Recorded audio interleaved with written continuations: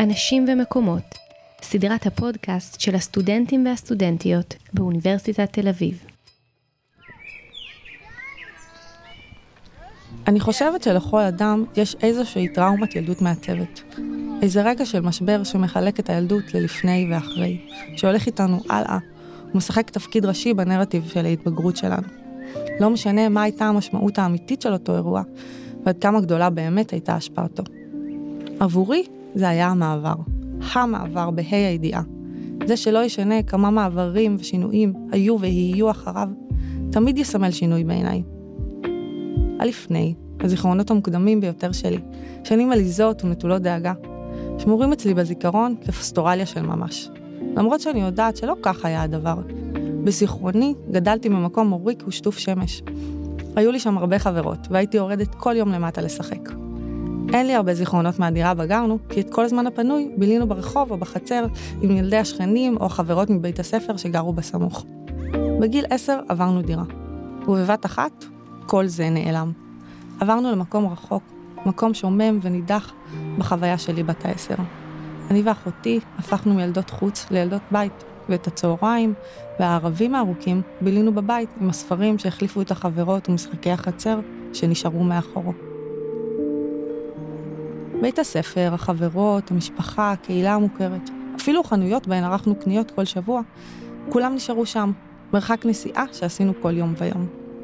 מאותו היום הפכנו לזרות. זרות במקום החדש שלא היינו שייכות אליו ושחיינו לא באמת התנהלו בו, וזרות לעיר הישנה, כיוון שלא באמת היינו חלק ממנה יותר. גם היום, שנים אחר כך, בתל אביב אני עדיין החרדית, נציגה שלא תמיד מרצון של הקהילה והמגזר שלי. ובבני ברק אני התל אביבית. אז למה בעצם עברנו לתל אביב? מבחינתי זה כאילו נשארתי בתל אביב, אני דור שלישי פה. מאוד נהניתי מהילדות שלי ומהנערות שלי. ובני ברק בעצם זה היה סוג של ניסיון שמבחינתי לא הצליח. למה? הסיבות הן מורכבות. אבל באופן כללי לא אהבתי את הריכוז החרדי הזה שבו הייתי. זה אבא שלי. גם הוא כמוני גדל כילד חרדי בתל אביב. אני גם חשבתי שבאופן אולי שיכול להפתיע לא אותך, יותר קל להיות יהודי טוב בתל אביב מאשר בבני ברק. אבא עזב את תל אביב כנער צעיר בשנת 1988, כשעבר לישיבה בירושלים. הוא חזר לעיר בשנת 2006, כמעט 20 שנה לאחר מכן. במהלך השנים האלה עברה תל אביב שינוי דמוגרפי משמעותי. הציבור הדתי והחרדי בעיר הדלדל מאוד. אם בשנות ה-60 וה-70 העסיקה המועצה הדתית בתל אביב-יפו בין 130 ל-150 רבנים בשנה, שפעלו בין היתר בלמעלה מ-600 בתי כנסת בעיר, בשנת 1988 כבר היה מדובר על 93 רבנים ו-553 בתי כנסת. 20 שנה לאחר מכן, ב-2008, המספרים האלו הצטמצמו ל-14 רבנים בלבד, ופחות מ-500 בתי כנסת. השנים האלה היו שנים שהייתי אולי סוג של שובר שוויון כזה, שבאמת תל אביב, או השכונות פה היו משכונות מאוד מאוד מסורתיות. כל בית שני או שלישי הייתה משפחה דתית או חרדית למיעוט זניח. היהדות פה השתנתה מאוד, מיהדות חרדית היא הפכה ליהדות יותר אוניברסלית. אחרי הכל תל אביב זה עיר מאוד מאוד גדולה, עיר ענקית. בעיר ענקית יש את כל הסוגים. אז למרות שהציבור האמוני הוא מיעוט, הוא עדיין מיעוט, זה עדיין הרבה מאוד אנשים, זה לא מעט אנשים. ובעיר הזאת, השונה, המורכבת, שאפילו היהדות בה היא יהדות אחרת, בעיר הזאת שכרנו דירה וניסינו להתאקלם. אני זוכר את זה ככאב גדול מבחינתכם, שמאוד מאוד הפריע לי. הרגשתי כמו איזה סוג של ניתוח, כי חשבתי שזה מה שנכון וטוב גם לכם, לך וליולי. אני ממש זוכרת, כשנסענו איזה יום אחד באוטו, נראה לי זה היה אפילו ממש ביום של המעבר, או לא יודע, שאני ויולי אמרנו לך, אנחנו תמיד נרצה לחזור לבני ברק, אנחנו לעולם לא נרצה לחזור לתל אביב. ואתה אמרת לנו, אתם עוד תראו, אתם עוד לא תסכימו לחזור לבני ברק, אתם עוד תראו שאתם עוד תאהבו ואתם לעולם תרצו לעזור.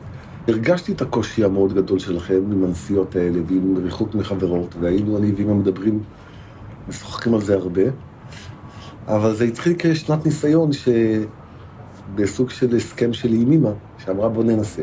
שכרנו דירה. השנה נמשכה הלאה והלאה, גם אצלכם. השנים עברו ואני כבר לא בת 10. למרות הזמן שעבר, לא השרשתי שורשים בעיר, אלא רק התרחקתי. סיימתי את בית הספר היסודי בבני ברק, ועברתי ללמוד בתיכון חרדי בפתח תקווה.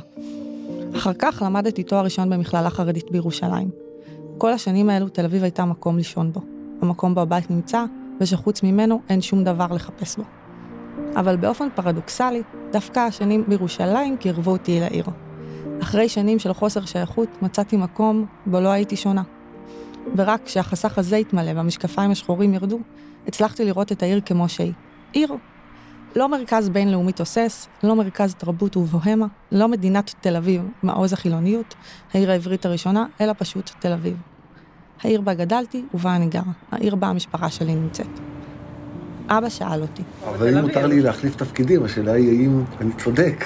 טעיתי כשעשיתי את זה? הפריע לך להיות שונה? כשהייתי קטנה בטח, מאוד. מאוד, זה הדבר שהכי רציתי שייכות. אבל בשלב מסוים הבנתי שמה שהיה לעולם לא יחזור יותר. אני כבר בן אדם אחר. אני כבר לא אוכל להתאים ולהיטמע בקהילה ובמגזר שלי באותו האופן כמו פעם. הילדה הקטנה שהלכה לאותו בית ספר מאותה שכונה, עם אותה תלבושת ובליבה אותו נוף ילדות כמו כולן, כבר איננה. תבנית נוף ילדותי הייתה קצת אחרת. המקצוע ותחומי העניין שלי שונים מהמקובל בחברה שלי היום. אני כבר לא יכולה ולא רוצה לשנות את זה. גם להיטמע בסביבה החדשה אני לא רוצה. עם כל הקושי והבדידות אני רוצה להישאר נאמנה לערכים ולמקורות שלי.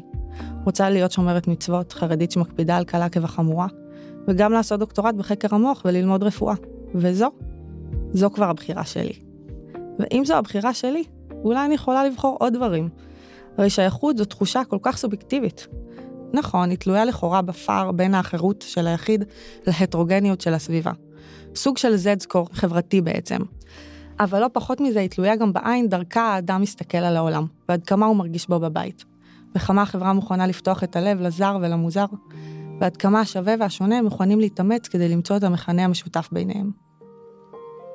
את הסביבה אני לא יכולה לשנות. אבל את עצמי אני יכולה. להרגיש בבית בעולם זו כבר העבודה שלי. זה תלוי בי אם אשיג את זה או לא. ואולי הגיע הזמן להתחיל לעבוד על זה. אתם יודעים מה? בואו נתחיל מההתחלה. היי, אני שירי. בבני ברק אני תל אביבית, בתל אביב חרדית.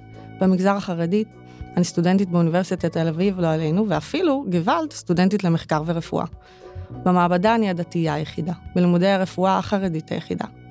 ובקרב החברות מהתיכון ובנות הדודות הרווקה כמעט היחידה. ובכל אחד ואחד מהמקומות האלה אני שייכת. למה? כי ככה החלטתי.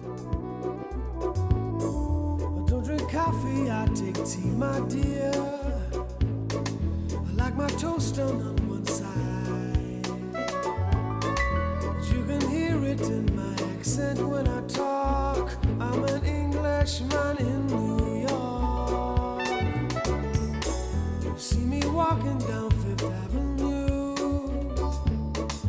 walking cane here at my side. Take it everywhere I walk. I'm an Englishman in